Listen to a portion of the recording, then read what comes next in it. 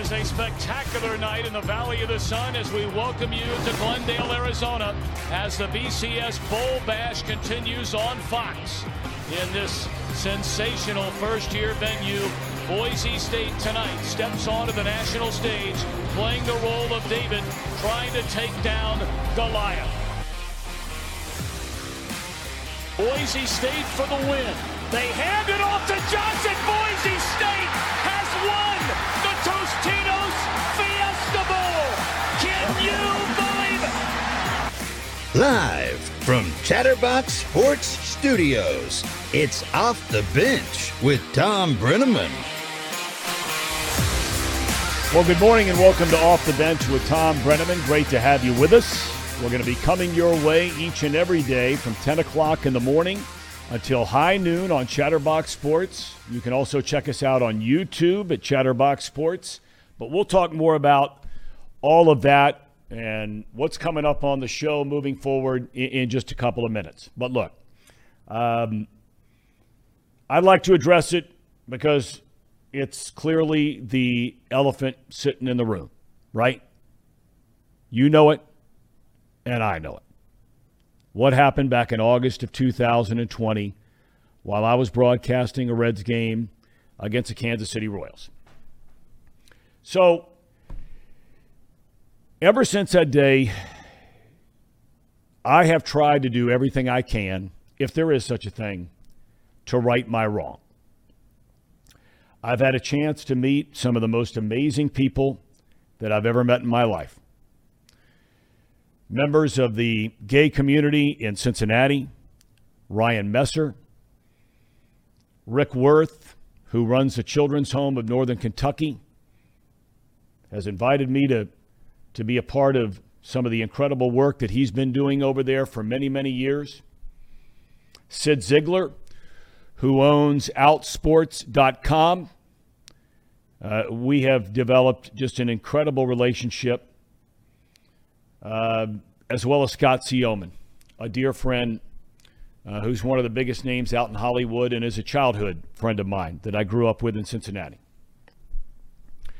And those four, along with so many others, have given me the chance over the last 2 years to sit with them in their homes, in their businesses, and listen and learn and try to come to a better understanding of the impact of the word that I used that night in August of 2020.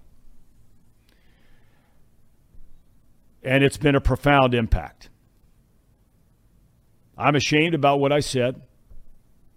I'm embarrassed about what I said. I'd do anything in the world to change it, but I can't. But what I can tell you is, I know for a fact, thanks to those people and so many others that I just mentioned, that the Thom Brennaman sitting here in September of 2022 is a very different man than the one who walked out the door during a baseball game in August of 2020. So look, I don't want you to feel sorry for me. I don't want you to feel bad for me. I'm the one who created this mess, and I'm the one that has to live with it. All I'm asking each and every one of you is to consider, just consider it, to give me a second chance.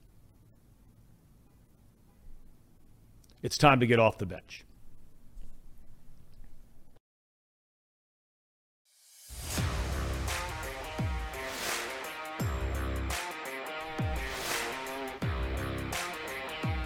All righty, here we go. Welcome back to Off the Bench, presented by UDF, United Dairy Farmers. Phenomenal company, great people. You know, I like to say we're trying to put this whole idea, the sponsorship from UDF in motion. And the woman who runs all of their marketing over there is a lady named Denise Jenkins. I've only met her one time in person. And we're going back and forth on an email and all this kind of thing, and finally had a chance to talk to her a couple of days ago. And I'd just like to send out the best to her dad, because while we're talking and chatting about this whole thing and about the idea of UDF being a sponsor of the show. What I didn't know until she told me is that she was out of town with her dad, who was having a couple of major heart procedures. And she thankfully, thank God, wrote us back, said her dad's doing great. So, Denise, thank you. And we're thinking about your dad and hope for all the best. All right. So, I want to give you a quick rundown on what the show is going to look like on a weekly basis. Okay? So, Mondays and Fridays are football. I mean, let's be honest about it, right? You get to this time of the year, we're in September now. It's all everybody's talking about. Football is life. Okay, so on Mondays, Brian Billick is going to join us, former Super Bowl winning head coach. In fact, he's going to be joining us in the show later on today, but he'll be breaking down all the big stories in the NFL. Legendary sports columnist Paul Daughtery will be with us today as well, but most of the time on Tuesdays, and talk about everything that is sports here locally, nationally. He's tuned into the whole thing. Now, locally, a lot of you are familiar with former Red Tracy Jones. This guy, I mean, you're going to love this guy if you haven't seen him. He's going to be on every week.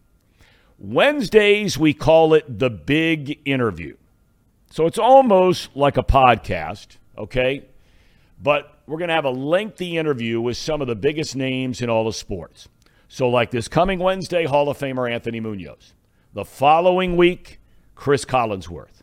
We'll have guys like Charles Barkley and Bob Costas and Troy Aikman. At least on paper, that's the goal if they will take my phone call and return my phone call. When you fall off the planet for 2 years, there are a lot of people out there that aren't calling you back anymore. But those guys that I just mentioned, I know they'll call back. Now Thursdays is going to be unique, and we're going to mix and match this a little bit, but we have found, quote-unquote, super fans, right, who follow their team with incredible passion and emotion, and we're going to keep it inside the AFC Central. And we're going to start that today with one of those guys. My son told me about this cat a couple of years ago. It's a guy named Zim Who Dey, right? And he does this podcast, Cincinnati, every single week.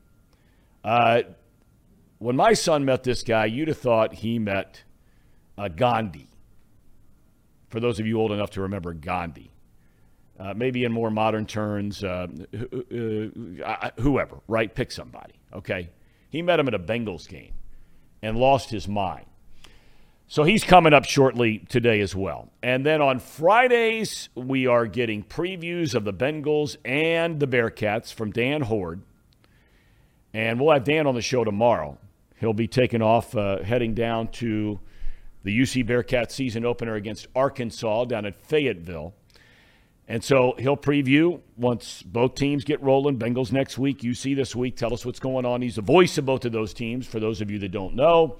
And by the way, any gaming companies out there, you want to come on as a sponsor, I'm a shill for this, right?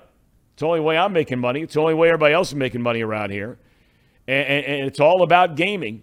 So if you're looking to jump on board, we're open for business. So we're talking sports. Locally, not just the Bengals and Bearcats and Buckeyes and Kentucky and Xavier once basketball gets going. Although Kentucky's got a pretty good football team. They'll be in our picks tomorrow. So let's get things rolling. Want to talk about very quickly just a couple of things we're going to do every week, and that is make our picks for games. So I want to welcome in our producers of the program. Many of you locally are familiar with Brandon Seho. Okay, he was over at Channel 5 as an anchor, and we're going to talk more about the podcast, a mental health podcast he's going to be doing regularly here on Chatterbox Sports coming up. So Brandon is to your left. Casey McAllister, our two producers, to your right.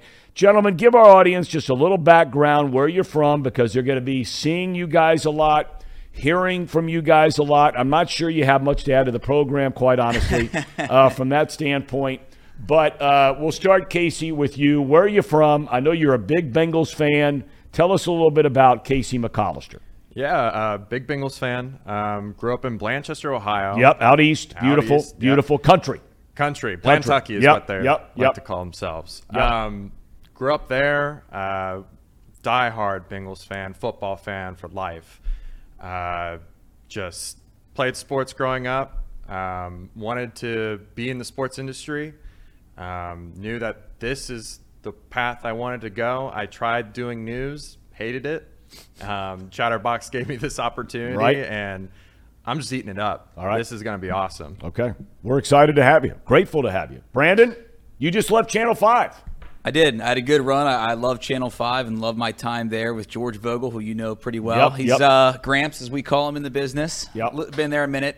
The king of Cincinnati sports, as I say. But this opportunity at Chatterbox was amazing for me, for this show, for my podcast. Like I know we'll talk about going forward, the mental game. We'll talk about it right now a little bit. What is the podcast? What are you going to be doing? I know it centers on mental health, but I know it's even deeper than that. Sure. Yeah, no, it's going to be called The Mental Game. We're going to interview different Bengals, Reds, big-time athletes, actors, musicians, entertainers, comedians about their mental health journey. You know, I had my own ups and downs. Everyone does. And it's going to be super cool because it's the first major podcast that's going to be regularly scheduled and center around mental health. I mean, there's other podcasts that talk about everything and include mental health in there, maybe 10% of it. This is going to be 60% or more mental health, and I think it's going to help a lot of people. That's the main goal, is to save lives, help people, make these big stars be relatable. So I'm excited about that. Also, I get to stay home, work with you two, work with Trace Fowler here, everyone at Chatterbox Sports, and have some fun. Well, we're excited about that, and I think in some form or fashion, like you said, everybody's had to deal with some kind of mental health issues in their lives. I mean, I've struggled forever with OCD, and it's a battle, and there are a lot of battles out there. There are a lot of great stories out there that we can all learn from, and very much looking forward to it. All right, now with all the accolades for both of you guys, I have a sense that your picking ability. And here's what we're going to do, okay? Every Friday we're going to find, and I'm talking about every Friday once the NFL season gets going, we're going to be making our picks for the weekend. So we'll pick 4 or 5 games in college. We'll pick 4 or 5 in the NFL. We'll try to always have the local teams involved, okay? And the big day is tomorrow. And what we're going to do is I'm putting up $1,000 for charity of choice for either Casey or Brandon. I have a sneaking suspicion. In fact, I'd bet a lot of money on it if I were a gambling man. I have a sneaking suspicion I'll be donating it to my charity of choice because when the final tally comes up at the end of the football season, we'll see who has the best record, right? So we're going to start, since the college football season really begins after something called Week 0 last week. I still can't get over that. I mean, if my alma mater, Ohio University, was playing last week and somebody said they were playing on Week 0, you might find me in the streets of Hamilton somewhere in the morning, sleeping on the sidewalk, sort of bummed out about the whole thing, because Week 0 means you're not even anything, right? So here we go. All right, fellas, tonight, ESPN, 7 o'clock Eastern time, this is a huge rivalry game. You have West Virginia against Pitt. Pitt losing their starting quarterback, who looks like he's got a chance to have an outstanding career, moving on, ironically enough, to the Steelers in the NFL. But the spread, and we're picking all games against the spread, okay? The spread is 7.5. The game will be West Virginia v. Pitt. I'll go first, and I am taking – who did I say I was picking? I am taking the Pitt Panthers at home in this matchup. Brandon? Or actually, Casey, we're starting with you. You're next. Your name's up next. Who are you going with? Yeah, I'm going with Pitt too. Okay. Just a sneaky suspicion that Pitt is going to do better in West Virginia. No other real reason, though, other than a hunch. So nothing to base it on. Nothing to base it on, no. That's really the story of the show, truth be told. All right, Brandon? I don't know if you know this or not, Tom. My alma mater is UC, big UC guy. I spent an entire semester and a half in Morgantown partying on High Street. Really? Semester and a half is the key part of that. Didn't do well academically, came back and finished up at UC, but I'm going to take the Mountaineers. 7.5's a lot in a rivalry game, the backyard brawl. They haven't played this in forever. All the stars are going to be out watching it at Heinz Field. I think they're going to hold it under. Okay. I want to go with West Virginia because I love that place. That campus is phenomenal. Obviously, it's dangerous. Brandon, yes, dangerous for you. I've had a couple of rough nights there myself with Bob Huggins, one of our guests down the road, by the way. Looking forward to that. All right. Penn State v. Purdue. This is a really intriguing matchup in the Big Ten right out of the gate. I am not a big James Franklin guy. I got to tell you. I'm not at all. I'm not saying that he's not a good man, because he's a really good man. But when they gave him that contract, I'd have done everything I could if I was Penn State to go get Luke Fickell. That's what I would have done. I would have found a way to get Luke Fickell. But it's James Franklin. It's Penn State. Great program. They are in West Lafayette tonight to take on Purdue. Spread 3.5. I'm taking the Boilermakers. Casey? I'm taking Penn State, mainly just because of family ties. Another just kind of a hunch of mine. We're going to have the human interest takes with, yeah. with Casey. Wow. My grandpa actually went to Penn State. Okay. And so he kind of, raised me as a Penn Sure. State fan. So screw OSU. Okay. I hate OSU so Okay. much. All right. Penn State all the way. And I'm rooting for Penn State. For this Okay, game. and it's a local tie there. I think Sean Clifford is still their quarterback, right? Yeah. Okay, Kid kid out of from right St. here in Cincinnati. So easy kid to root for. Great kid. Had a chance to meet him a couple of years ago. Okay, and Brandon, Penn State v. Purdue, 3.5. Yep, taking Penn State, like you said, Sean Clifford. I'm a GCL guy myself from LaSalle, rooting on the St. X guy to get it done. Okay, all right. And last but not least tonight, out of the Big 12, what a year it was last year for Oklahoma State. They had a great year. Love their coach, Coach Gundy. That guy got the mullet going. I wish I could grow a mullet. I used to be able to grow a mullet back when I had hair. It looked when good. It was brown. But Central Michigan, I'm a MAC guy, Ohio University guy. Central Michigan had one of the best offenses in the country a year ago. They went 9-4. They're going on the road to Oklahoma State. They bring back their starting quarterback who had a great year last year, 21.5. I am taking the Chippewas. Casey? I'm taking Oklahoma State, mainly because Chippewas just lost a couple of linemen. Okay. And they've lost some guys to the draft. And just looking at their schedule last year, how badly they lost to LSU, I mean, I think it's going to be a bloodbath. I think Oklahoma State is going to cover this. Okay. And Brandon? I think Oklahoma State's going to play well and beat them by a lot, but 21.5 is a lot of points. Like you, Tom, I believe in the Chippewas to hold it to under 21.5. Little Maction pride. Maction Tuesday is one of my favorite things, so let's go with the Chippewas. Yeah, I go back every year to one of those Maction games. Meet some buddies of mine from Ohio University, and because they've been so good the last number of years until last year when Frank Solich stepped down and the wheels fell off, we would always find one of those games to go to on a Tuesday, Wednesday, or Thursday night. That is a great package that ESPN has, that Maction package, and so many alumni in this area and around this entire region. That's a great deal. But, okay, there we have it. So these are not going to count. I forgot to mention that ahead of time. We're not going to get. I mean, this is our first show. We're trying to work through whatever wrinkles we're going to work through. We're going to have them today, but they're not going to count. But this is just a warm up. This is our preseason. Because let's be honest about it. Nothing against Penn State. Nothing against Oklahoma State. Nothing against anybody. Okay, but the heavyweights are getting after it this weekend, and we're going to be picking all the killer games tomorrow. Ohio State. Casey has already said right out of the gate he doesn't like them. The Mighty Buckeyes. I'm going to that game, by the way. Are you? Yeah. I have a good friend of mine up there, college buddy, who has a very successful food service business, and he's asked my wife and me to go up there.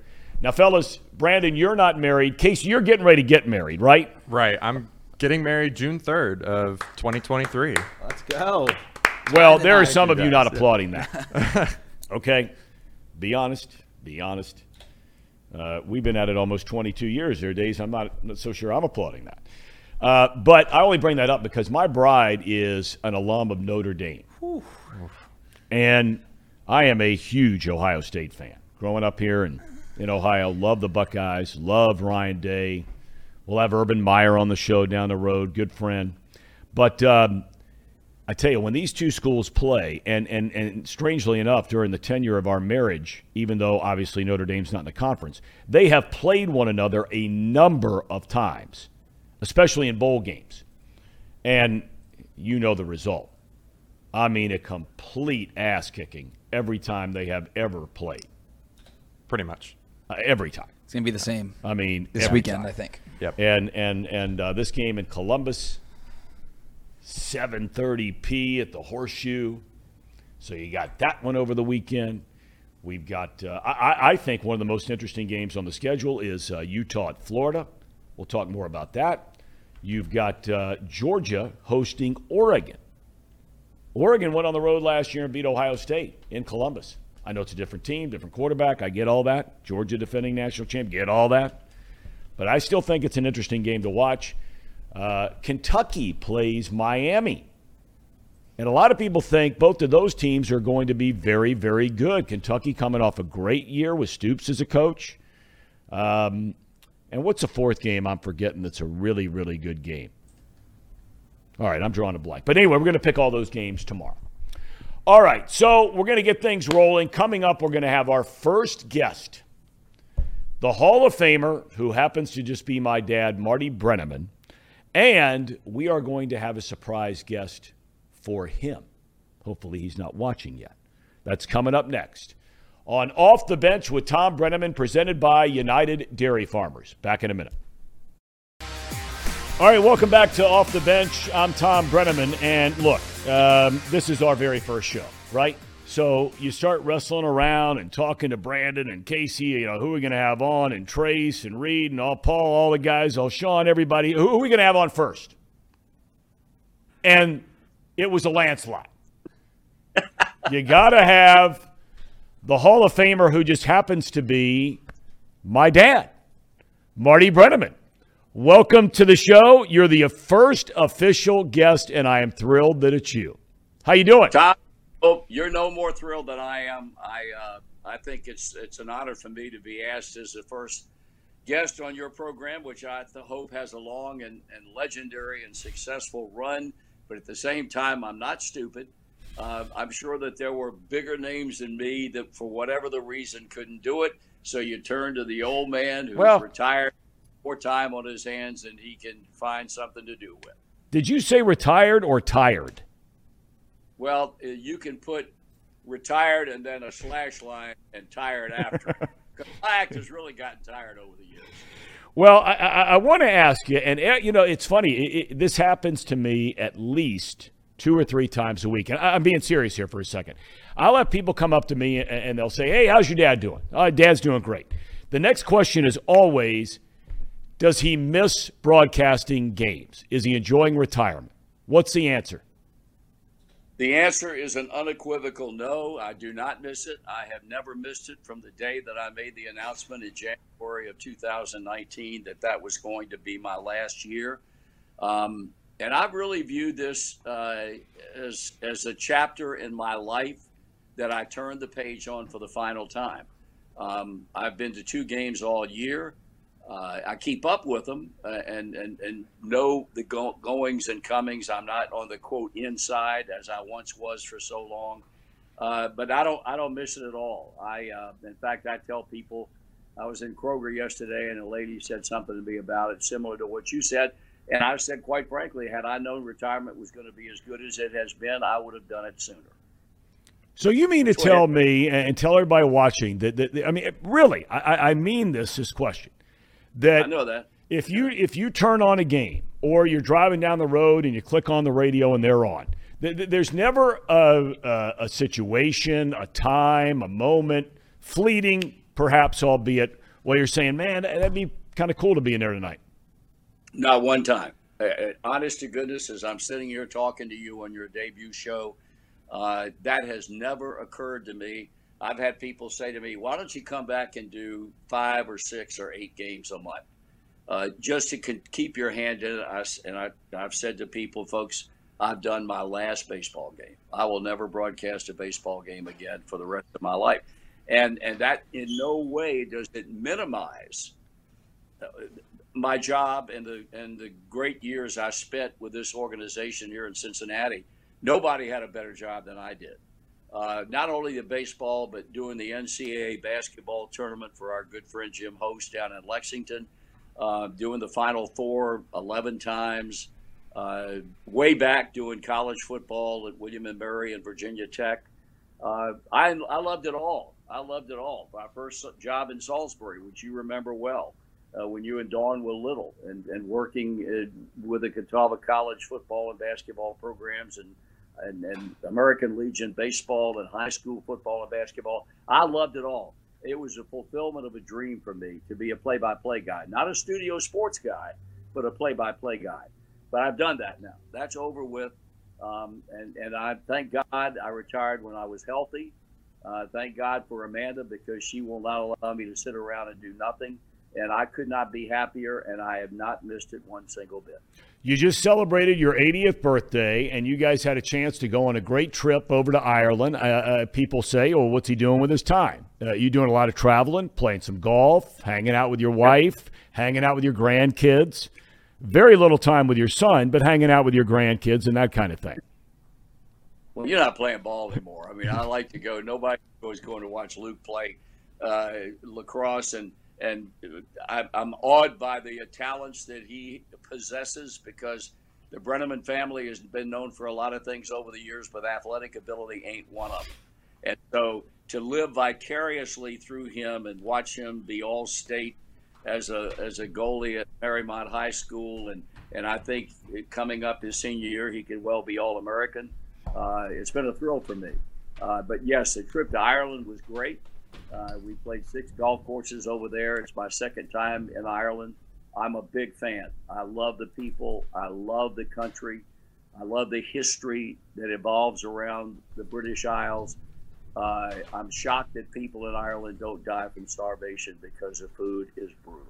It is not good. Well, we have a little surprise for you here today, Dad.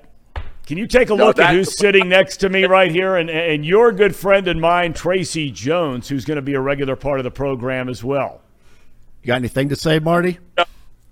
Tracy, nice to see you for the second day in a row. And once again, I'm awed by the fact that you could take him off this TV set right now and put him on the cover of Gentleman's Quarterly. I mean, you know what you need to do is upgrade your internet, because you're jerking around like this all the time. It doesn't look real good.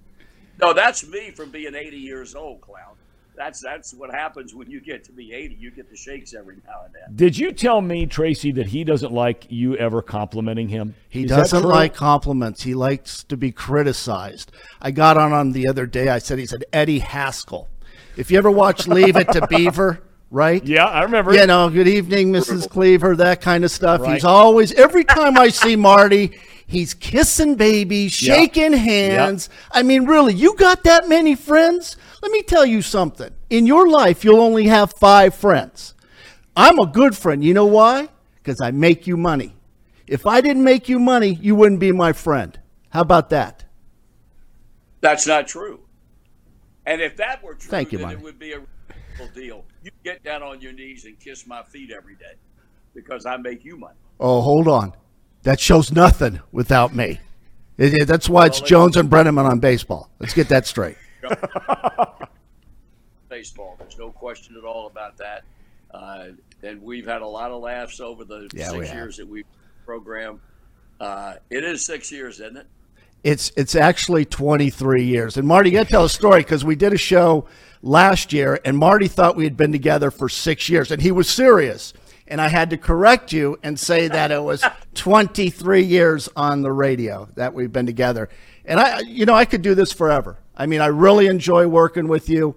The thing about you kissing up to him on the show. I brought you in here. I know, to surprise him.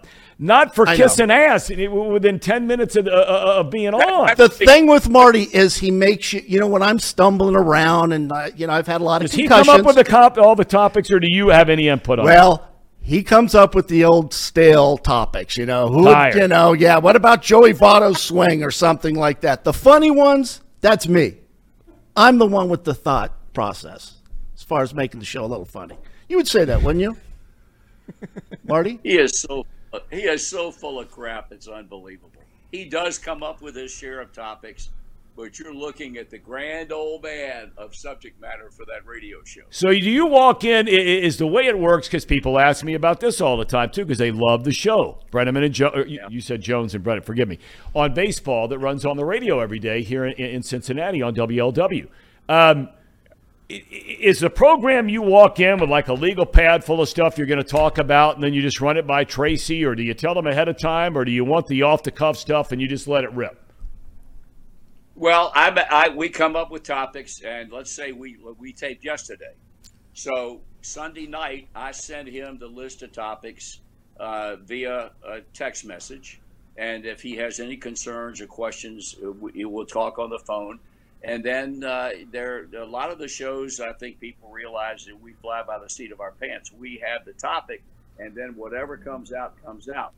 When we are serious, which is not very often, and do a show pertaining to a player or pertaining to an era of baseball or whatever the case might be, then we'll both do research on it. So we'll have some accurate numbers of that type. But no, we'll have a topic, and then we'll just run with it. And sometimes I get a little bit concerned about the direction he's taking that topic in. I was just going to bring that up. You got mad at me. You got mad at me last week. And what happened? Well, I started bringing up politics. Okay. You know, I like Trump. Yep. I think we need to secure the border. Yep. I don't think we need to send billions and billions of dollars to Ukraine. Right. I like safe streets. Right. I don't like inflation. Right. I start talking politics, and this you guy. You are a financial guy too. I am I have a financial advisor, Series 7, registered investment advisor. I make anybody any money? By the way, I don't mean to interrupt your train. Market is tough. The market is tough. We'll get to that another time. But please go ahead. So you're talking politics, and what happened? Right. I brought up politics, and Marty kind of directed me and said, we don't need to talk about politics on this show. And, of course, he is the Hall of Famer. I respect him. So I will not bring up politics anymore. Back when I was working at broadcasting baseball, and people that know me know I'm not a union guy. God bless all you folks that are. I'm not. I've had to belong to a union while I've been working in Cincinnati to broadcast baseball. Union hasn't done a damn thing for me in all the years that I was having to pay upwards of $1,000 a year to be a member. And I brought up unions at one point during a broadcast. This is 20 years ago. And I got all kinds of mail saying, we don't really care what you think about unions. You're not paid to talk about unions. We ain't paid to talk about politics. And so that's the reason why I had something to say about it. Were you actually mad at him, or you just thought, hey, let's move on here? I'm tired of this. Oh, no. I would get mad at him. I mean, I get mad at him enough because every now and then, shockingly, he will say something stupid that I have to. See, you say that hurts my feelings. It would. It really said that, but see, here's what you don't understand, Tracy. I have heard that stuff for 58 years. You've heard it. What did you just say? 23? 23. How many times do you think I've heard, oh, God, are you ever going to do anything that's not stupid? Oh, see, he does that. And I got to tell you, I think Marty doesn't come down on me because he's really proud of me. He's proud that he thinks of me as another son. I think he does. He thinks of me as the major league son he never had. Yeah. I mean, you're all right. You've had a decent career. Okay, fair. Well, they went in the tank, but you're we're working on getting it back upward. Let's stop apologizing. Right. First of all, go ahead. Yeah. So I just think Marty always takes a seat back anytime it starts to get a little edgy, and because he respects me. He knows that I played for 5 major league teams, which, if you think about it, you have a better chance to hit a lottery than you do 5 major league teams. There's no doubt. And I have to tell you, and one thing I noticed when I listen to your show that actually troubles me deeply, because I remember when you were coming up to the big leagues, okay, and that whole fleet of guys of your buddy Cal Daniels and Paul O'Neill and Barry Larkin and Eric Davis, you were part of that whole group. Yep, the crown jewels. Who was the number 3 hole hitter on all those minor league teams coming up? Was it Eric Davis? No, it wasn't. Was it Barry Larkin? No, it wasn't. Was it Paul O'Neill? No, Paul was on the bench. Who was it, Marty? Marty? It was Tracy Jones. You got that right. You got that right. Boy, things can come down fast. Can't they, Tom? Well, this show is just starting today, and I have a feeling it's about to go straight in the tank. Why does this guy We've been talking about unions. We've been talking about Trump, and this is day one. This is segment 3 of day one, and Chatterbox is about to completely explode. And I'm about to go round 2 on a career collision. You better Thanks be careful. to you two clowns. You better be careful. All right, it's going to be fun having you guys on all the time. I can't thank you enough. Trace, you're the man. Dad, I love you. Yes, sir. Marty, you look good. Pal. You look good. You're 80, but you look 79. Do you like his wardrobe before we go overall? Because he's got a lot of nice clothes. That guy in a sweatsuit? That's Or you're talking one about thing me? he doesn't have. That's one thing he doesn't have. Well, let's get your internet upgraded, will you please? I will. Okay. All right. Okay. Thanks, my man. Thanks, Tom. All right. We're back in a minute.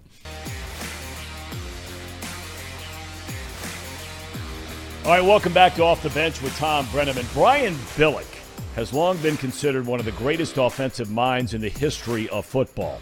After putting up and leading the team with record-setting numbers as offensive coordinator with the Minnesota Vikings back in the late 90s, he became head coach of the Baltimore Ravens. In only his second year, Brian Billick led Baltimore to victory in Super Bowl 35. He won 85 games during his tenure, lost only 67, including 6-3 in the playoffs, and had a great run at it in Baltimore. He later became Fox's number 2 analyst. He was my partner in the TV booth in a career that lasted on television for nearly 15 years. Now he's an offensive analyst to Herm Edwards for Arizona State football and our NFL guru on Off the Bench. Brian Billick, welcome. It is so great to see your face and to hear your voice. What exactly does an offensive analyst do? It's very important. I bring donuts and coffee in the morning. I make sure that there's enough pencils and pens. And no, this was kind of an offshoot when Herm Edwards and Ray Anderson, who's the AD here at Arizona State, approached me. Marvin Lewis is doing the same thing on the defensive side. And what they had going here, basically, it's more about coaching coaches. It's about the process. There's a limitation, although I get to work with the players on a mentoring basis, which is great. I love being around the young people, but it's more about the structure of the process and helping the coaches in terms of formulating game plans, practice structure, that kind of. So it's not heavy lifting for me. Allows me to get back on the golf course a little bit as well. But it's been fun to get back in it, be around it, certainly be around the coaches and try to help them wherever I can as they get ready for the season. Have you missed coaching? You know, there's elements of it, Tom, certainly do. I miss coaching. I miss doing the broadcasts with you, you know, being close to the game. But I don't miss the grind and being back around it now, all on a somewhat limited basis that I am now, and recognizing, as you know, this is a grind. This is a 24/7 tough jobs, and everybody has a lot of hours. I get that. But the coaching world, when you're living it like I did, you don't think of it because it's just what you do. But now, having gone away, come back and seeing it again and immersing myself in it in a limited way, boy, it is a grind. And I'm a little past that right now. I'm enjoying the time that I do have, but I enjoy interacting with it now. Let's talk the National Football League for a minute. And you have studied quarterbacks. You've written a book about this, about scouting quarterbacks, watching quarterbacks. Has quarterback play ever been better than it is right now in the NFL? Because there's such a really good-looking group of young quarterbacks, especially in the AFC. Yeah, no, I would agree with you 100%, Tom. I can't remember a time over the last few years in particular when we still had Drew Brees in the league. I don't know when Tom Brady's ever going to leave.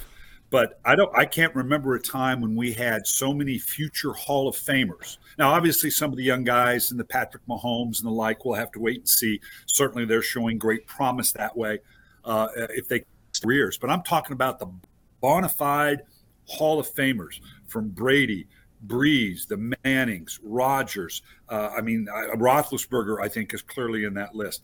So I agree with you. I don't think we've been as deep in good quarterback play. And as you know, when you sit and you kind of handicap going into the season who are going to be the good teams, what you're really saying is, okay, who has the best quarterbacks? Yeah.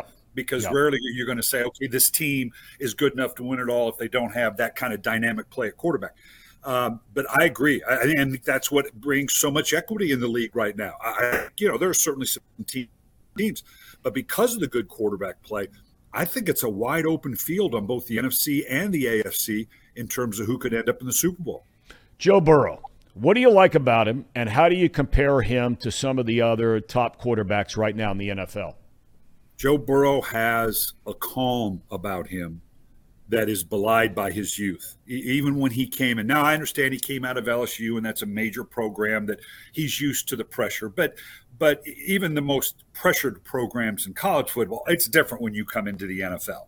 And Joe Burrow, the athletic is in what he's able to do. His athletic in the pocket, he can get outside and do some things. He's not one of these runaround guys that's going to really kill you with his legs, but more like an Aaron Rodgers, is so good in the pocket and just outside the pocket, has a calm about him. I think Cincinnati obviously knows they've got to wrap some additional assets around him, but he is clearly one of the really good young quarterbacks, whether it's Mahomes, whether it's Allen, Lamar Jackson, guys that we need a little more tincture of time, but have greatness written all over them. Brian, you hear the term in sports, the it factor, quite a bit, right? And I'm curious, all your years, whether it was as a player, and look, you had a cup of coffee in the NFL, a couple of training camps as a receiver, but as a head coach, do you see the it factor while they're in college? Do you see it at a combine? Do you get it in the interviews at a combine? Or does a guy truly have to walk into your locker room and you watch him on the practice field every single day to determine if he truly has the quote-unquote it factor? Yeah, all of the above, but until he gets into that locker room, you really can't be sure. It's like we wrote in the book, The Q Factor, in analyzing quarterbacks. And we've talked about it for a long time, Tom. Even with all the resources and the analytics and everything that we have available to us now, taking a first-round quarterback in the NFL is a 50-50 proposition at best, and it ought not to be. But that it factor is a major part of why so often we miss. But there are guys, there's clearly the way they carry themselves. Tom, I remember when you and I were doing a playoff game when Seattle was playing Atlanta, and we had a young Russell Wilson come in. Now, Russell Wilson was a third-round pick, and we didn't know that much about, although he had a really, really good rookie year. When he walked in that room, I remember when he left, you and I both looked at one another and said, that guy's got it. Yeah. There was a presence about that young man that was, again, like we talked about with Joe Burrow, was belied youth, that there was just, you could tell he understood it. He got it. Bill Walsh always used a term, and you hear it all the time. Bill Walsh always felt like by the middle of the second season, about the 25th or 26th game, you knew if a guy had it or not. Now, it might happen before then, and we've seen that with the Patrick Mahomes and the like. But if he doesn't have it, he hasn't shown it by then, it's probably not there. And so you hear quarterbacks all the time that go on and do well. At some point they say, well, the game has slowed down for me. Well, we know the game's never slows down. This is a fast, violent game. But what it is they're beginning to see things more clearly. And therefore, it seems like it's slowing down. Their decision-making process has refined itself. And the guys with the it factor are the ones that the game slows down and they just see things differently than maybe you and I might see. Even me as a coach, standing behind and watching the really good quarterbacks throw the ball in places where you go, where were you going? And yet it's complete because he knows where he can get it. He knows where the hole in the defense. He has the it factor. It slows the game down. He sees it, and it translates to the way the players interact with him. All right, the Arizona State Sun Devil logo is in there in the background. You're getting ready for the season opener this weekend. How are the Sun Devils looking? You know what? I think we're going to surprise some people. You know, with all the things that have gone on here, with off and on and the like, and with the advent of the portal. This is new to me. Yeah. I'm old school. This is a whole new world. And when I came in and the players, and it's great that the play that kind of versatility, and I appreciate that there's a lot of money out there that's flowing for some players. I don't particularly like it. I don't know that it's good for college football. I think it needs to be regulated and refined, but that is where it is right now. And I will tell you this, with all that happens in the portal and players coming and going, you know, it's kind of funny. And, you go to practice every day and it's kind of like, are you okay? You good?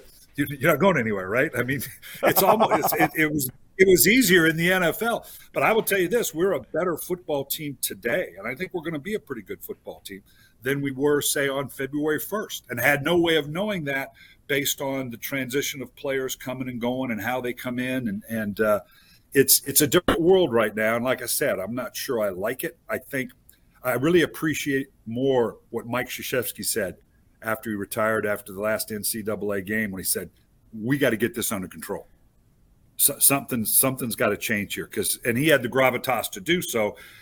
The presidents and the heads of the NCAA or the athletic directors, this can be a good thing, but it needs to be looked at in a long, hard way. Oh, I want to ask you just two more questions. Being out there in Arizona State, and when the news broke about USC and UCLA going into the Big Ten, I don't know if that came as a shocker to any of you sitting there in Tempe, Arizona, but the repercussions of this thing and what's going to take place moving forward in the Pac-12, you have any feel for that at all? Yeah, I know. I think it's shocked everybody, including the ADs and the presidents around the Pac-12, which, I'm just a lowly slappy down here. Not that I would know anything, but I think they were surprised by it. And whether it goes right, part and parcel with what I'm talking about. We are clearly heading towards super conferences. NFL model, they're talking about certain teams leaving the NCAA. It's above my pay grade, but I can see us having competing like AFC, NFC, probably 15, 16 teams in each, which means there's going to be a lot of filtering out. USC and UCLA going to the Big Ten, it just doesn't feel right. And they could say, great, the Big Ten is going to be one of these super conferences. Well, no, it's not, because at the end of the day, if it is under that moniker, then where do the teams like Minnesota, Northwestern, Indiana, I'll say even in Iowa or a Michigan State, certainly in Ohio State, a Michigan, maybe a Penn State will be in those conversations, but those programs are going to have to decide, do we want to be a part of that? Do we want to pay to be a part of that? Are we going to get involved with that? Which means, again, via the NIL money and whatever, you got to rally the boosters. You've got to have a war chest to where you can go get these players, because that's what life in college football and those super conferences is going to be about. So, there's a lot left to be done. SC and UCLA feel like they're heading towards that. Maybe they belong. That SC's gone out and bought a hell of a football team. Yep. So they're going to be good this year. UCLA, we'll see. But then the question is, can a UCLA, which is a fine program, I'm a California guy, I've always been a big UCLA fan, but they're drawing, 30,000 fans a game? I mean, can they really compete, or do they want to compete in that? Is that where they're heading? So there's a lot of shoes left to drop in this. Where are we heading, and what are those conferences going to look like? All right, last question I have for you, because you and I have stayed in contact all these many years, even though we stopped working together a few years back. But I got to ask you, I heard you were an outstanding play caller for your grandson's football team, but you tell me now they've let you go from that position. What in the hell happened? Yeah, they looked back at my record probably and looked. No, it was great fun being involved in it. It was the first 2 years that my grandson got into organized tackle football, which is such an incredible time to young people and the learning. There's so many great lessons to be learned on the football field, but it's a challenge. It's not intuitive to hit people that way, even boys, that you got to get used to it and how you carry yourself. And there's so many lessons, but I'll share a story with you. I'm out there and trying to figure out how I'm going to help these young men. And then one young man comes up and he says, head coach of the Baltimore Ravens. I said, yes, sir, I was. You know your stuff. He says, and you won a Super Bowl. I said, yes, sir, I did. I said, you've studied up on this. He goes, that's really cool, because most of those guys are dead.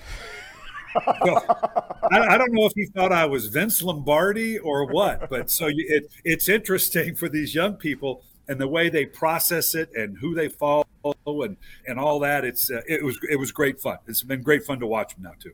Well, my friend, thank you so much for the time today. Look forward to being with you and getting your expertise the entire season. So great to see you, my man. Have a great rest of the day and enjoy the kickoff with Arizona State this weekend. We're excited for you. We'll do it, partner. All right, Brian, thanks so much for your time. We look forward to having you with us each and every Monday. And keep that in mind now, okay? Because every Monday, after a full slate of games in the National Football League, and I can promise you Brian Billick is watching every single one of those games or tuned into every single one of those games, and he'll be able to break it down. And the great thing about having him on now as opposed to when he and I were both doing games for Fox or he's working for the NFL Network or whoever it is, he's not beholden to anybody anymore, right? So if some guy's great, we can say he's great. If some guy stinks, we can say he stinks. And hopefully we don't have to say that a lot. Nobody likes doing that. But Brian Billick with us every single Monday to talk about what just happened in the National Football League. Back in a moment.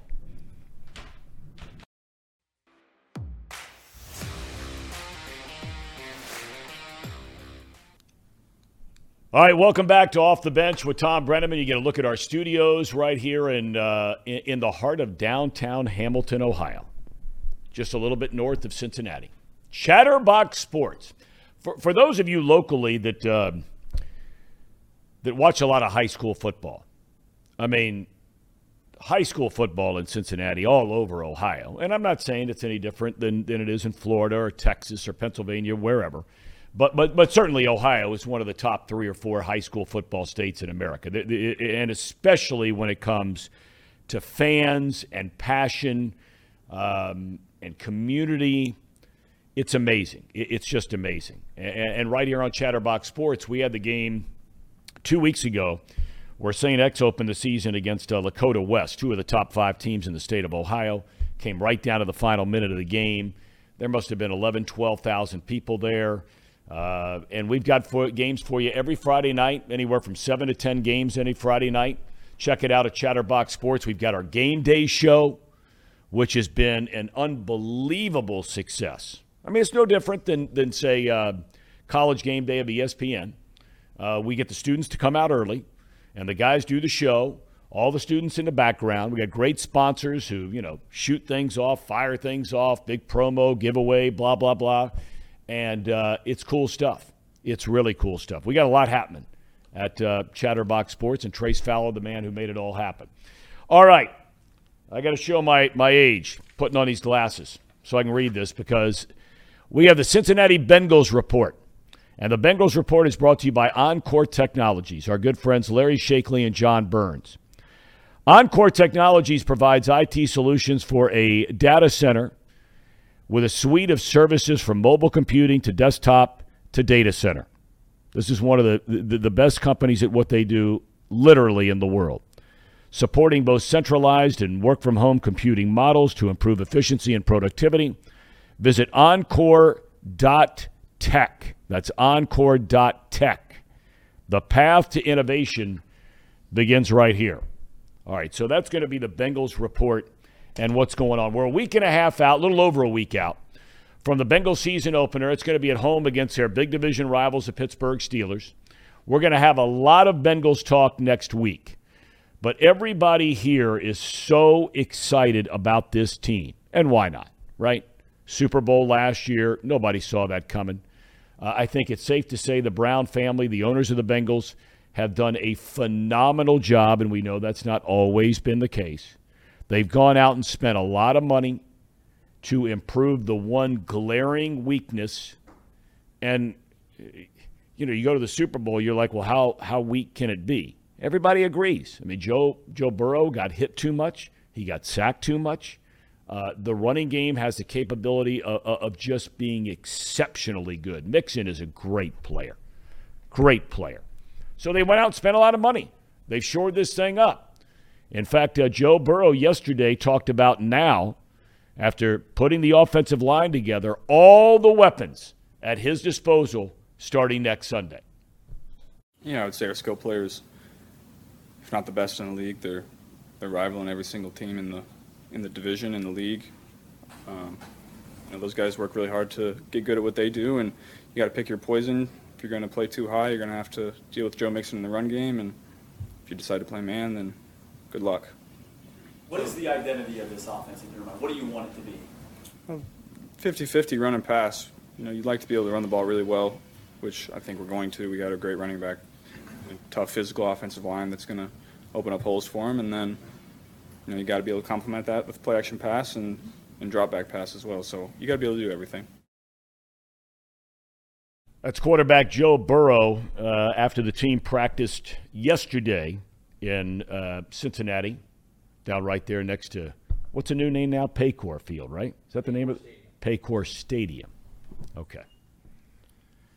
Was Paul Brown Stadium and now Paycor. And I don't blame the Bengals. People get all uptight and up in arms about trying to sell the rights. Stick a few bucks in the pocket. Nobody's going to complain if it means they go out and spend a bunch of money on a bunch of players. We want to take a second because T. Higgins, one of those great weapons that Joe Burrow has, and this kid's just had a couple of phenomenal years, his first couple of years in the league. His father passed away, and so he has left the team for certainly however long that he needs. And our thoughts and prayers are with T. Higgins and his entire family. Anybody that's ever lost a parent, and I lost my mom many, many, many years ago, it's really tough. It's really, really, and I have no doubt, and I could be wrong. I don't know T. Higgins. I don't know his dad. But you would certainly think for a young man to accomplish all he has and going to college and becoming a pro, and he's carried himself so well that his father had an enormous impact, as all fathers do, on T. Higgins' life. Now, Brandon, I'm going to call you out here a minute because at Channel 5 you cover the Bengals all the time. And so what I'm asking you is, does that mean for this program that we're going to have Bengals as guests? Or at the end of the day, did you just cover them and you have no pull at all? I have a little bit of pull, I think. We'll see how that goes between this show. With who? Like the punter or Well, I was what? a backup punter at LaSalle, so we had that natural chemistry. Yeah, me and Kevin Huber. Kevin Huber actually did, and Zach Taylor did Orange Theory. Are you familiar with what that is? Of course I know. What do you think? I'm 1,000 years old. I don't know. I've been there many times. Okay, so you don't I look like I've been there? Yeah, no, you look good. I don't know about that. Kevin Huber this offseason was doing Orange Theory with me over in Oakley. McNicholas High School guy, Kevin Huber. University of Cincinnati guy, Kevin Huber. I'm surprised, and I'd be interested to hear from both of you because you follow the Bengals and you know the Bengals. I am very surprised this year he's back as a punter. I'm surprised, too. I thought that Drew Chrisman, and I'm a homer because he went to the same high school as me. And a Buckeye. Buckeye, LaSalle man. I thought Chrisman looked really good at camp. Before I took this job, I still had OTAs and the first half of training camp where I was there every day. And I thought Drew looked really, really good. You trust Kevin. He's put in a lot of years here. He's a captain. I think this has to be the final year, unless he goes to a bunch of more Orange Theory classes and continues to stay in shape and kick balls 50 yards. But I really thought Drew Chrisman, this was going to be his year. Casey, what do you think? Yeah, I mean, I thought the same thing. Honestly, it's probably just the one last ride. One last ride, coach. Can I get one last ride to make a Super Bowl run? But see, here's the problem, okay? And I was thinking about this yesterday. And look, God bless Kevin Huber. I mean, I love the guy. Oh, he's he great. has had a great career. When you're in the NFL, any sport, baseball, football, I don't care what it is. When you play for 10, 11, 12 years in a league, that is a great career. The issue for me is Chrisman's sitting there on now the practice squad. Okay? Second year. And now all of a sudden, in the blink of an eye, team needs a punter. He could be gone. And I don't know how much longer you can hang on to him. Paul Daughtery is ready to go. I am so grateful to have Doc, as he's known here in town, all the years as a columnist at the Cincinnati Enquirer. And he just retired recently. This is almost a retirement show today, Doc. Has had my dad on a little bit earlier. How are you doing in retirement? Are you enjoying it? Or are you bored? Any of the above? Can Doc hear me?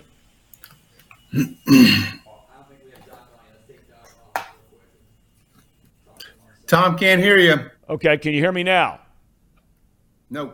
All right, we'll see if we can. We'll see if we can make this happen. And look, this is going to happen all the time when you're dealing with technology and figuring out why in the world he's unable to hear us. And hopefully we'll get this started here in a second, because Doc, for so many years, was just phenomenal. The stuff he wrote in this town, not only about sports but about life.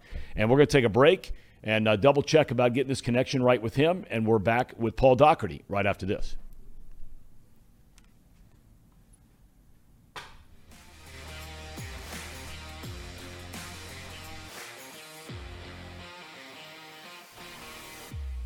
All right, welcome back to Off the Bench. I'm Thom Brennaman. We're still working through some technical issues with Paul Daughtery. We hope to have him on here in a minute. Says he's got a brand new laptop. All right. And I'm going to ask Doc about this in a second. We were sitting here talking about the Bengals, and I know this is a topic that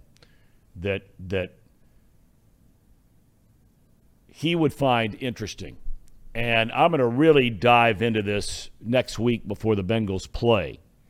But I have to tell you, and Doc may totally disagree if we can get some of these technical issues straightened out. I do not like what Zach Taylor has done during this preseason. I don't like it at all. And here's what I mean. There is not a single starter outside of a rookie guard who just won the job this year. Okay, they thought Jackson Carman was going to be a starting guard on the offensive line. And young player out of North Dakota State comes walking in the door, and he wins a job. He's the only starter on offense or defense that's played a single snap during the preseason. The only one. Now, look, you can make the argument that Zach Taylor has forgotten more about football than I will ever know, and I would concede that in a heartbeat. But here's what I know from announcing in the NFL and meeting and talking to a lot of players and coaches and that kind of thing, as recently as last week when I was down at a UC scrimmage talking to Kerry Combs and Luke Fickell about this. They were talking about how much hitting they have done at UC during this preseason. In practice especially. A lot of hitting, okay? And Kerry Combs made the comment, said, look, you can't have guys on defense, in UC's case, that are going down to Fayetteville, Arkansas, and they're coming up to tackle some cat that's 6'2", 245 pounds, and it's the first time they've hit all year. And I mean really hit. And that's what the preseason is for. You don't want to get guys hurt, and we've seen some guys get hurt, and it's sad, it's tragic, it's a big loss for the player, it's a big loss for the team, et cetera, et cetera. But you talk to most people, and they'll tell you there's nothing like the quote-unquote live fire. And the first time this new offensive line is going to face the T.J. Watts of the world, right? Who are going full speed, all out, and I mean ready to knock you down. And none of these guys have played in a preseason game just to kind of get that feel back again. We'll see if it turns out to be a stroke of genius or whether it's a bad move. We're still working on some things with Paul Daughtery. We're hoping to have him here shortly. Want to send out thanks to Howard. He just wrote a minute ago. Glad to see you back on the air. Wish you success in all the future endeavors. From Northwest Ohio, he says, go Buckeyes. Rick Ferguson. Maybe I shouldn't say his name. Maybe he's at work. Might get in trouble. Says, great to have a show on where the people aren't screaming at each other. So thank you. And Lure Up, our producer, Casey McAllister, his dad, Todd, was the one who built this entire set behind us. And we have more to come. I mean, we got shelves coming up. We're going to have all kinds of knickknacks around here. Our friends from United Dairy Farmers are putting in a big, huge cooler full of ice cream. So you'll watch each of our waistlines expand throughout this entire process of the next couple of weeks and into football season. And so excited to have that. And we're going to continue to dress up this entire studio that we have just finished building. And we thank Todd very much for putting this together. And again, the name of his company is Lure Up. So thanks for the note about coming on the air today. All right, we finally gotten things straightened out. Paul Daughtery, are you there, young man? Yeah, I am. The miracle of technology. I'm holding my phone while watching you. All right, well, let me ask you something. You may have heard me just say, first of all, thanks for being on. It's awesome to have you on. How are you enjoying retirement, Doc? It's great. It's better than I thought it would be. I mean, it's less than I thought it would be, if you know what I mean. It's less pressure, less obligation, less need to wake up early in the morning. It's a whole lot of lesses, Tom, and less is more, right? Right. But you got a little bit of an itch to kind of at least be engaged a little bit, right? Talk about that. Sure. Yeah.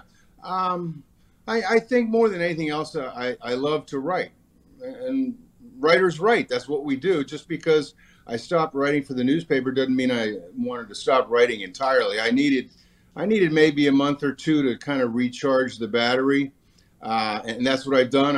I'm a cart barn boy at a local public golf course, and work 3 days a week, make $10 an hour, almost as much as I made at the Inquirer.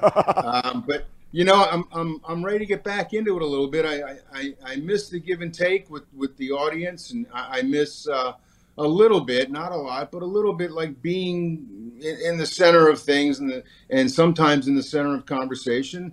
And a guy can only clean so many golf carts, man, before he's got to start doing something else. So what are you going to do? Well, I'm relaunching the morning line. Wow, that's awesome. Well, thank you. Yeah, we're going to give it a shot probably in the middle of September. I've gotten a site on Substack now called, believe it or not, The Morning Line. And if you want to sign up, subscribe. It's going to be 3 days a week, free for the time being at themorningline.substack.com. I've put up a couple of test posts and have done very well, at least in terms of the response so far. I plan to get this going, like I said, back full steam in the middle of this month. So everybody sign up, themorningline.substack.com, and we're going to do the same kind of stuff we did at the original Morning Line. And we had a lot of fun and a lot of interest over the years. I did it for, I think 17 years we did the Morning Line. So sign up, check it out, and we'll get going here in a couple of weeks. Themorningline.substack.com. So we're going to talk about that regularly because so many people here in town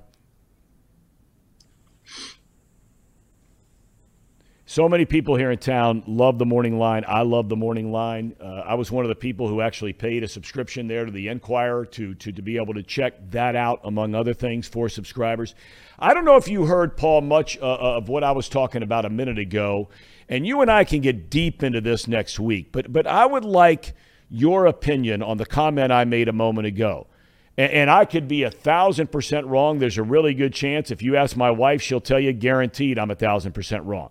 But I don't like the way Zach Taylor has handled this preseason with his starting players. Not a single down by any of them except for a rookie offensive lineman who just won the job. How do you feel about it?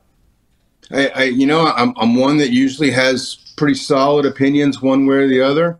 On this one, I don't. I see what Zach is doing. I can appreciate the fact. All you have to do is see what happened to the Steelers last week when T.J. Watt was hitting his knee with a crackback block, and Deontay Johnson, the wide receiver, got a shoulder injury in a meaningless game in August against the Detroit Lions. The Bengals don't have, obviously, any of those problems. But on the other hand, what they do have, Tom, is a brand new offensive line. You mentioned the turnover there. They've got a rookie. Cordell Volson is going to be their left guard. We don't know what Cordell Volson is capable of in a real football game, a regular season NFL game. And they've added lots of pieces to that line, and that's great. Everybody thinks they did a good job. I think they did a great job bolstering that line. But the fact is, in 11 days, man, they will be facing the Pittsburgh Steelers in a real game. T.J. Watt will play, as will Cam Hayward, as will Minka Fitzpatrick. And I know That defense wasn't great last year. In fact, it was pretty bad, certainly by Steelers standards. But Mike Tomlin's had a whole off season to scheme, knowing that the Bengals have a brand new offensive line filled with guys who have never played together. And anybody who follows football knows that maybe more than any other position group, the chemistry between offensive linemen is vital. You need to know what the guy next to you is going to do. You need to have faith in him, and he and you. They haven't developed any of that. So while they're completely healthy, and that's great, we'll see what happens to that offensive line for the first couple of weeks without any game action whatsoever. I want to hit a couple of other topics real quick with you, Doc, just in a broad macro kind of way. I asked Dan Horde this question the other day when I ran into him out at the UC scrimmage. Are you surprised Luke Fickell is still here? But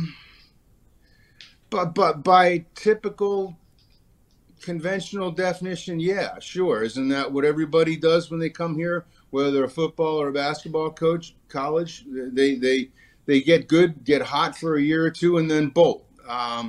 By that definition, sure. By the Luke Fickell definition, no. I think, and I believe this, and I could be wrong, I do feel he's one of the rare guys in his profession who sees things beyond the game. I think it's very important to him where he lives, very important to him that his family is comfortable and they are here. Loyalty is very important to him. We haven't had too many coaches here you could say that about. Ain't that right, Brian Kelly and Butch Jones? No, I think he will wait for what he feels is the right job, perfect job. That could be Ohio State. I'm not sure where it could be. I don't think he'd have any interest on the other coast.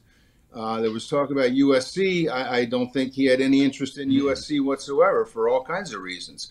But there might come a time when the job and the opportunity and the family situation all align, and he will leave. I don't think this is a destination job. I think there are, how many destination jobs are there in college football? 3, 4, if that. When he finds what he thinks is his destination job, I think he would leave and nobody would blame him. But right now, no, I'm not surprised that he's still here. All right, last thing I want to ask you about, and I got to be honest, when you're sitting around thinking about putting together a show like this, and I don't know last year or this year before you retired if you felt this way when it comes to the Cincinnati Reds.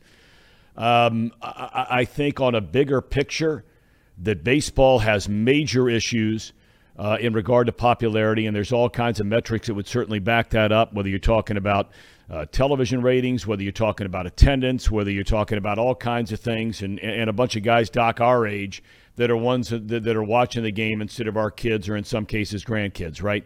And then the Reds are a whole other level of that whole thing. And you've been here for so long. Would you have ever believed in a million years that the Brown family would be celebrated the way they are right now with the rise of this franchise, and that the Reds and their ownership, or just the franchise in general, would be losing so much popularity in the city? Never. No. I've been here since '88. Through the 90s, there was never, you get laughed out of town if you even suggested that. Times change, interests change, economics change, owners change, at least in Cincinnati with the Reds. So, but no, I mean, generally speaking, Tom, no, not in a million years. If you ran the Cincinnati Reds, what needs to change? Besides winning some games.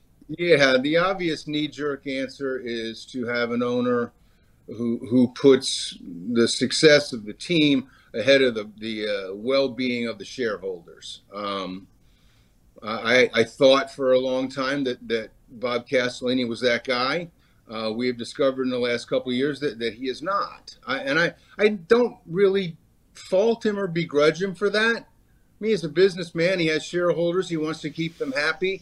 But what this team needs is shareholders who don't care about losing money.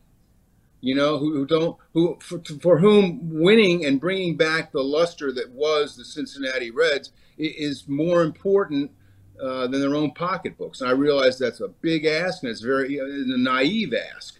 I don't know many people that would do that, but I think if the Reds have proven one thing over the past couple of years, especially, is that it's a business for them, and the needs of the owners to at least break even or make a small profit matter more than the success on the field. Doc, I thank you so much for being patient with us here today and working through some technical difficulties. I'm so excited and so grateful that that you made your time available today and moving forward each and every week, because I know I can speak. I know I can speak for this because I hang out with nothing but sports freaks and junkies and the whole 9 yards. Everybody misses you, and everybody misses your opinion on things, and we're looking forward to hearing them right here on this show each and every week.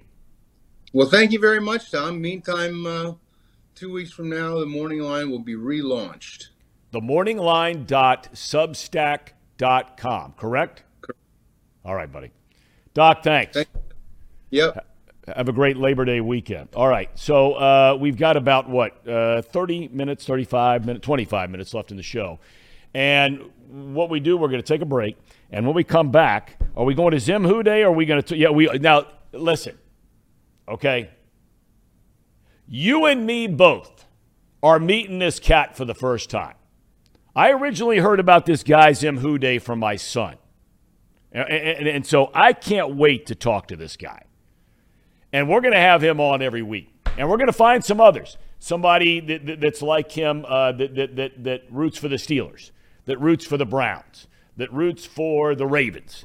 Because I think it's great to get away from X's and O's all the time. Get some fire, get some passion, get some people who are screaming at the TV just like you and I are every single week. We're back with Zim Who Dey in a minute.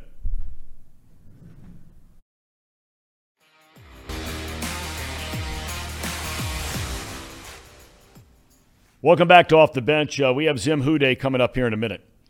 When I got here this morning, someone reminded me that it was 15 years ago today that Appalachian State beat Michigan. 15 years ago today. And I had the privilege with Charles Davis and Carissa Thompson, both big stars now, to broadcast that game. I cannot believe it's been 15 years ago. You know, when people ask me about that game, in the intro to the show, you saw another game I had the honor of calling, which was about 9 months before that App State game. And that was Boise State beating Oklahoma in the Fiesta Bowl. And I only bring that up because I remember the producer of our crew there on Fox when we had the BCS, and I had the chance to do the national championship game 3 times. We split up crews because we were doing 2 games in 1 week. We were doing the Fiesta Bowl, that was Oklahoma against Boise State, and then 7 days later we were doing the national championship game, Urban Meyer's Florida Gators against Jim Tressel's Ohio State Buckeyes. So we split up our crew, and in groups of 2 we were sent to the 4 schools. And I was sent to Boise because I knew nothing about these guys. I mean, everybody knew everything about Oklahoma and, of course, Ohio State and Florida and so on and so forth. But we went up to Boise, and I remember Chris Peterson was a coach then. And after we had met with them, our producer is a guy named Mike Burks. And I mean to tell you, we're at the stadium there where they got the blue field and all that cool stuff. And we go back to the hotel that night, and we're having a beer and freezing cold, but we're just outside because we want to take it all in. And he looks at me and he says, Boise State thinks they can win that game. And I'm like, you're right. And we had interviewed this center who weighed like 255 pounds, maybe 265 pounds. And he was going up against Gerald McCoy in the game. Like top 5 pick, whole deal. First team All-American. Boise State wins a game. I only bring that up because fast forward now 9 months later, Charles Davis and I are doing – it was the launching of the Big Ten Network. I mean, they literally flipped the switch to start the Big Ten Network. And the first game that was on the air was from the Big House in Ann Arbor. It was Michigan hosting Appalachian State. Now, you got to remember, App State the year before was the Division I AA national champions for back-to-back years. But this is Michigan, right? Michigan was ranked, I think, at the time, preseason before the first game, number 2 or 3 in the country. They had the kid, I think his name was Jake Long. He wound up being the number 1 pick in the NFL draft, left tackle. You had the running back, and I draw a blank on these guys. The quarterback, I think, was Chad Henne, big stud, whole 9 yards, and the running back was a great player. But Appalachian State shows up on Friday afternoon. Their buses come in after they land at the airport, and they pull straight into the back of the stadium, and they come walking out on the field. And this coach had been there for 15, 20 years, built up this powerhouse 1AA program, and now here they were at Michigan. And you should have seen the look on these kids' eyes, right, in their eyes. They're walking into the Big House, and you're looking around. It's empty. It's on a Friday afternoon. Game's on Saturday. And their eyes are looking around like they've never seen anything like this. Seats 105, 110, whatever. They were just in awe. I think anybody's in awe the first time you walk into some of these stadiums. That was my first time ever at the Big House. I was in awe. But we talked to the coach, and then we talked to this quarterback named Armonte Edwards. I'll never forget this kid as long as I live. He's a freshman. And this is before the whole sort of spread offenses and quarterbacks that can run and all this kind of thing was in vogue. Urban Meyer was starting to do a little bit of that. That was Tebow's freshman year. Urban had done it at Utah before leaving Utah and going to Florida with Alex Smith and that kind of thing. But this Edwards cat was a different cat. He's fast. He's just electric. But he's never played as a starter in a college football game. And after the conversation with him and with their head coach, Charles Davis and I look at each other and we're like, these guys think they can win the game. I'm not saying I thought they could win the game. Please don't misunderstand me. No chance, right? But when you were around them, they sincerely believed that they could come into that game against Michigan and win the game. And the coach said, look, playing in the Big Ten back in those days, they're like, the Michigan players have never seen anybody that can do the things this quarterback can do. The way he can run, they're spreading the offense. If he can't make the pass, he's going to take off running. He's like, none of the athletes in Michigan's defense can run with this guy if he gets in the open field. And I'll never forget as long as I live. They dominate the first half. On we go to the third quarter. Late fourth quarter, Michigan goes down the field. Running back, I can't believe I'm drawing a blank on his name. Gosh, he was a great player. Mike Hart. Thank you very much, Brandon. He busts one off for 50 yards or something. They take the lead with just like a couple of minutes to go, and you're like, okay, that's that. And then all of a sudden, App State goes straight down the field and scores to take the lead. Michigan gets the ball back. They go down the field. They put themselves in position to kick the game-winning field goal. You know what happens. Kick gets blocked. I have never in my life, the two moments in my life where the silence was deafening in the blink of an eye. Many years ago, I'm calling a league championship series for Fox, and Albert Pujols hits a home run off Brad Lidge in the top of the ninth inning at Minute Maid Park when the Astros are 1 out away from going to their first ever World Series. And the second the ball hit everybody's standing. They're ready to celebrate the National League pennant. And the second the ball hits the bat, silence. That's exactly what happened at the Big House in Ann Arbor. The second that field goal was blocked, you have never heard silence from 110,000 people, if that's possible. I didn't think it was possible. Like that. All right, where's our guy? Is he here yet? He's coming in just a second. All right. We're waiting. We're checking out to see if Zim Who Dey can hear us, and then we're going to bring him up. He's getting set. Is he fixing his hair? Does he really? All right. I can't wait to meet this guy. I cannot wait to meet this guy. Zim Who Dey, you're on the air here, my man. Hey, how you doing? Can you hear me? Hold on. Can you hear us? Can you hear me? Can you hear him? Let's just do it.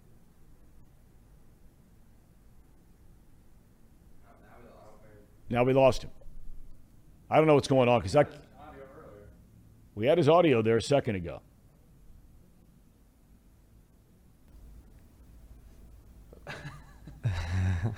I mean, I can see the guy. I can't wait to talk to him. The hat's awesome. I mean, yeah, the hat.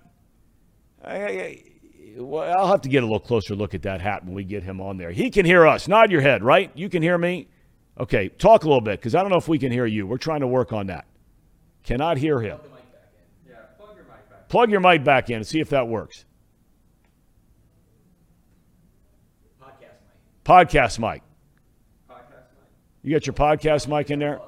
Plug that back in. We heard you then. He's good now? No. Tell him to plug that mic back in. Plug that mic back in. That'd be good because we got to get our man on here. Get on the live first episode. Absolutely. That's what this stuff is all about. I mean, look, we had technical problems when we had 2 television trucks during the Fox game. I mean, stuff happens. Can he hear me? Can you talk a little bit, my man? Let me hear if we can hear you. Nope, still don't hear him. Okay, let's take a break. We'll come back and wrap up the last 15 minutes with Zim Who Dey. Back in a flash.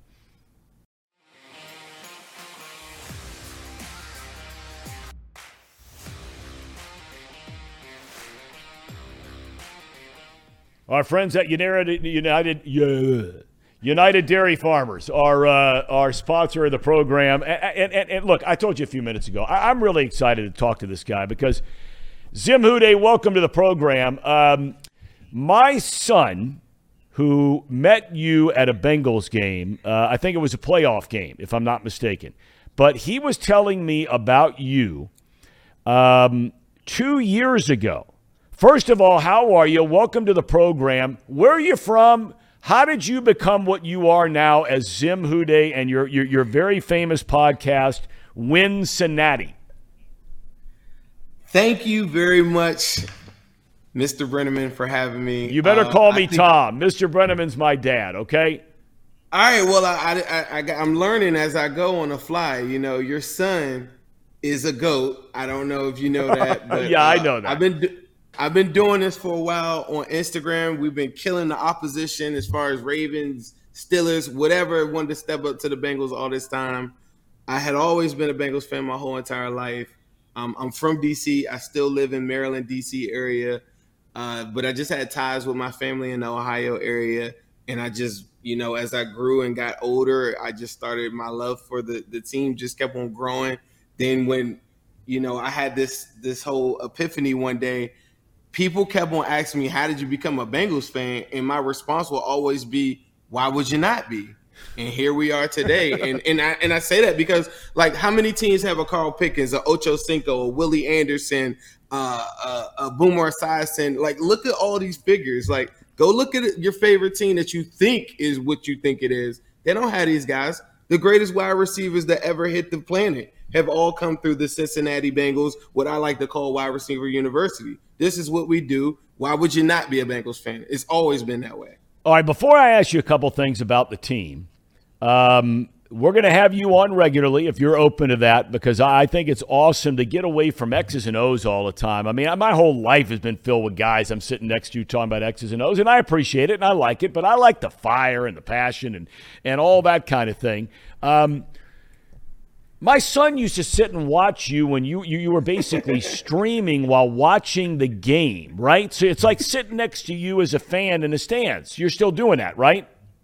Yeah, I still do that. I go to a lot more games now, but I'm still doing that, yes. You go to a lot more games. Why? Because you're making so much money off all this stuff you got going on. You're flying back from D.C. or driving back from D.C., Baltimore, what? Well, I don't drive. I hop on some planes sometimes, and no, I'm not. And no, I'm not making a lot of money. I'm one of them people that I feel like if you get your network up and you kind of get and interact with the people more, good things will happen to you. So I kind of live off of that premise. I think my wife doesn't really enjoy that as much, but it does work out for me sometimes. But yeah, I don't know. I just like to feel the energy of the stadium and being there. It's just a lot more going on. Now, did you get a haircut? Yes. You had the locks going and everything. Oh, you got to be kidding me. What prompted you cutting them all off? Everybody asks me that. I feel like it's an error. Like people, like my sister still calls your son Brenny, little Brenny. That's right. But little Brenny, guys like that, I just feel like that was an error where it was so much going on. We had all these civil wars and, you know, I was fresh off the Super Bowl loss, and I kept on thinking to myself, like, you know, like something has changed. Okay. I woke up one day, it was probably like a month or something, you know, after that Super Bowl loss or whatever. Oh, no, actually a couple months. I just woke up on a Saturday and I just booked an appointment with the same guy that does my sons, and I can't explain it. I feel more free. I actually hopped in some water the other day. I didn't have to go through extensive drying my hair, so that was awesome. You guys been holding out on us that we actually have to wash our hair like 2-3 times a week, and it's an awesome thing. I'm experimenting with new shampoos. The world is glorious. This is a new day for me. So I look at that era and I just say, hey, those are for the what I call the burrow babies, the little Brennies of the world, and this is now the new day. Okay, all right. Does your wife like the haircut? At first, I think she thought it sucked, but she loved me so much that I don't think she told me that. But I mean, can you blame her, right? Can you blame her for loving you so much, right? I mean, how could you not? You know? Hey, there's no doubt. You know, the problem is how long you been married? Actually, believe it or not, I've only been married for a year, but I've known my wife for 15 years. Okay, and she still likes you. She still likes me, I think. I can promise you that's debatable.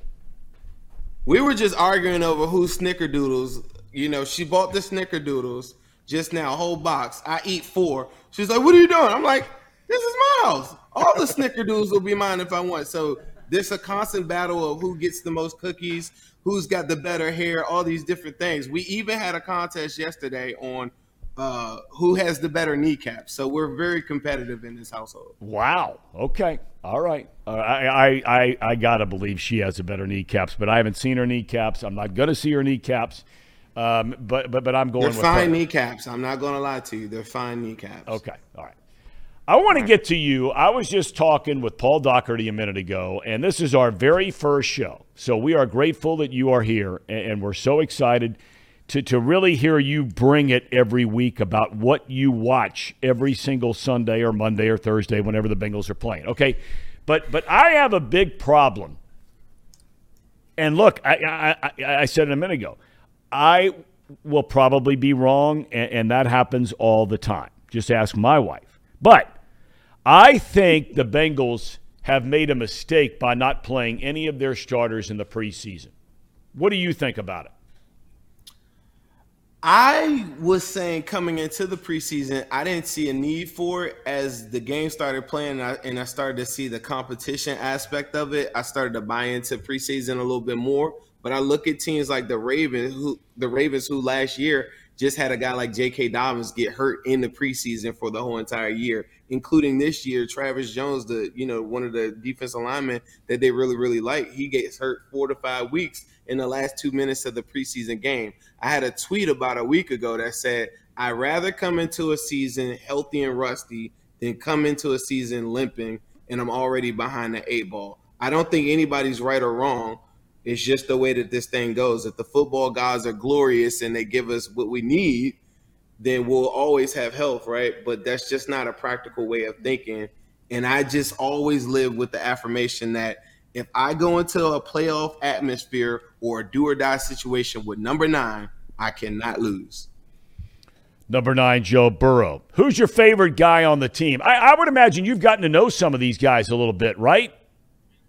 Yeah. Some of these guys I definitely consider my friends. I think we got some really, really good guys that I love them like a lot. I think they're really, really cool. I don't know if I have a favorite guy on the team. I've never met Joe Burrow. I talk to his dad often, but I've never seen Joe Burrow in person. He's almost like a myth to me. Mm-hmm. I don't know if I'll faint. I've never fanned out. I hang out with some of these guys a lot, and it's like a normal day. I can't imagine being in a room with Joe Burrow, though. Well, who's like a guy that you've hung out with that you really think's cool? Doesn't have to be your favorite, but for Bengals fans who all the guys are like a phantom, right? Because they really never get around them. The guys are busy, and then maybe in the offseason they leave town. Who's somebody you hang out with that you like that's really cool? I think Tyler Boyd is a guy that his family has shown me so much love, like over the years, whether it was when I got married or if it's a birthday or anything. Even if it's my son's birthday, they'll, happy birthday. If I got a new cool design, they'll be like, man, I need to get that shirt and stuff. And Tyler Boyd is like one of them guys that I just think is a good example for like being a team player. And he's like that in real life, on the field, off the field. I think he's a really dope guy. You got to think this is a guy that probably grew up a Pittsburgh Steelers fan, but he's all the way committed, to being a Bengal. And I think he's always shown me a lot of love. I've actually never interviewed him, which is really crazy. Joe Mixon is another guy too. If you love the Bengals or if you've ever seen him on Instagram Live, you know how we hate the Steelers, or most of us hate the Steelers. He is one of them guys that will let you know 100% I can't stand him. He's super vocal if you see him in person about it, but I think he keeps his social media kind of quiet. But he's a really, really he's a real rah-rah guy if you really get in a conversation with him about like his play and about football in general. Like he loves the sport of football. All right, Zim Who Dey, I want to thank you for coming on. Now listen, today was just a nice introductory kind of thing. Okay, this is a streaming show. So, listen, once the season gets going, we're going to let it all hang out. Fair enough? All right, let's hang. Let's do it. You're the man. You're the man. I can't tell you how much my son just thinks you're such a cool dude. And I can see now after talking to you why he thinks that. So thank you for your time, and looking forward to us having some chats about the Bengalis on a regular basis. All right. I appreciate you, man. Let's all right, do it. man. Zim Who Dey, and you can check out his podcast. Cincinnati is the name of the podcast. Cincinnati. And I would imagine that's available anywhere, right? You can go to Apple and all those kinds of places, and check it out and find it and all that kind of thing. All right, look, this has been our first show, and I just want to thank everybody for everything that putting this thing together and giving me a chance to get back here on the air. Our executive producer is Trace Fowler. Like to thank our producers, Casey McAllister and Brandon Seho, back with their picks tomorrow. Don't forget all of our picks. This is going to be a big deal, okay? We thank Paul Frischner for all his contributions to the program and everybody here at Chatterbox Sports. But the last thing we do from our great sponsors at UDF, it's time for the Cherry on Top segment presented by United Dairy Farmers, a segment that I think you'll enjoy, and this has occurred the last couple of nights at Citi Field, right, in New York, when Edwin Diaz comes into the game to close the game, and Timmy Trumpet played his theme music, walk-in music. Check it out.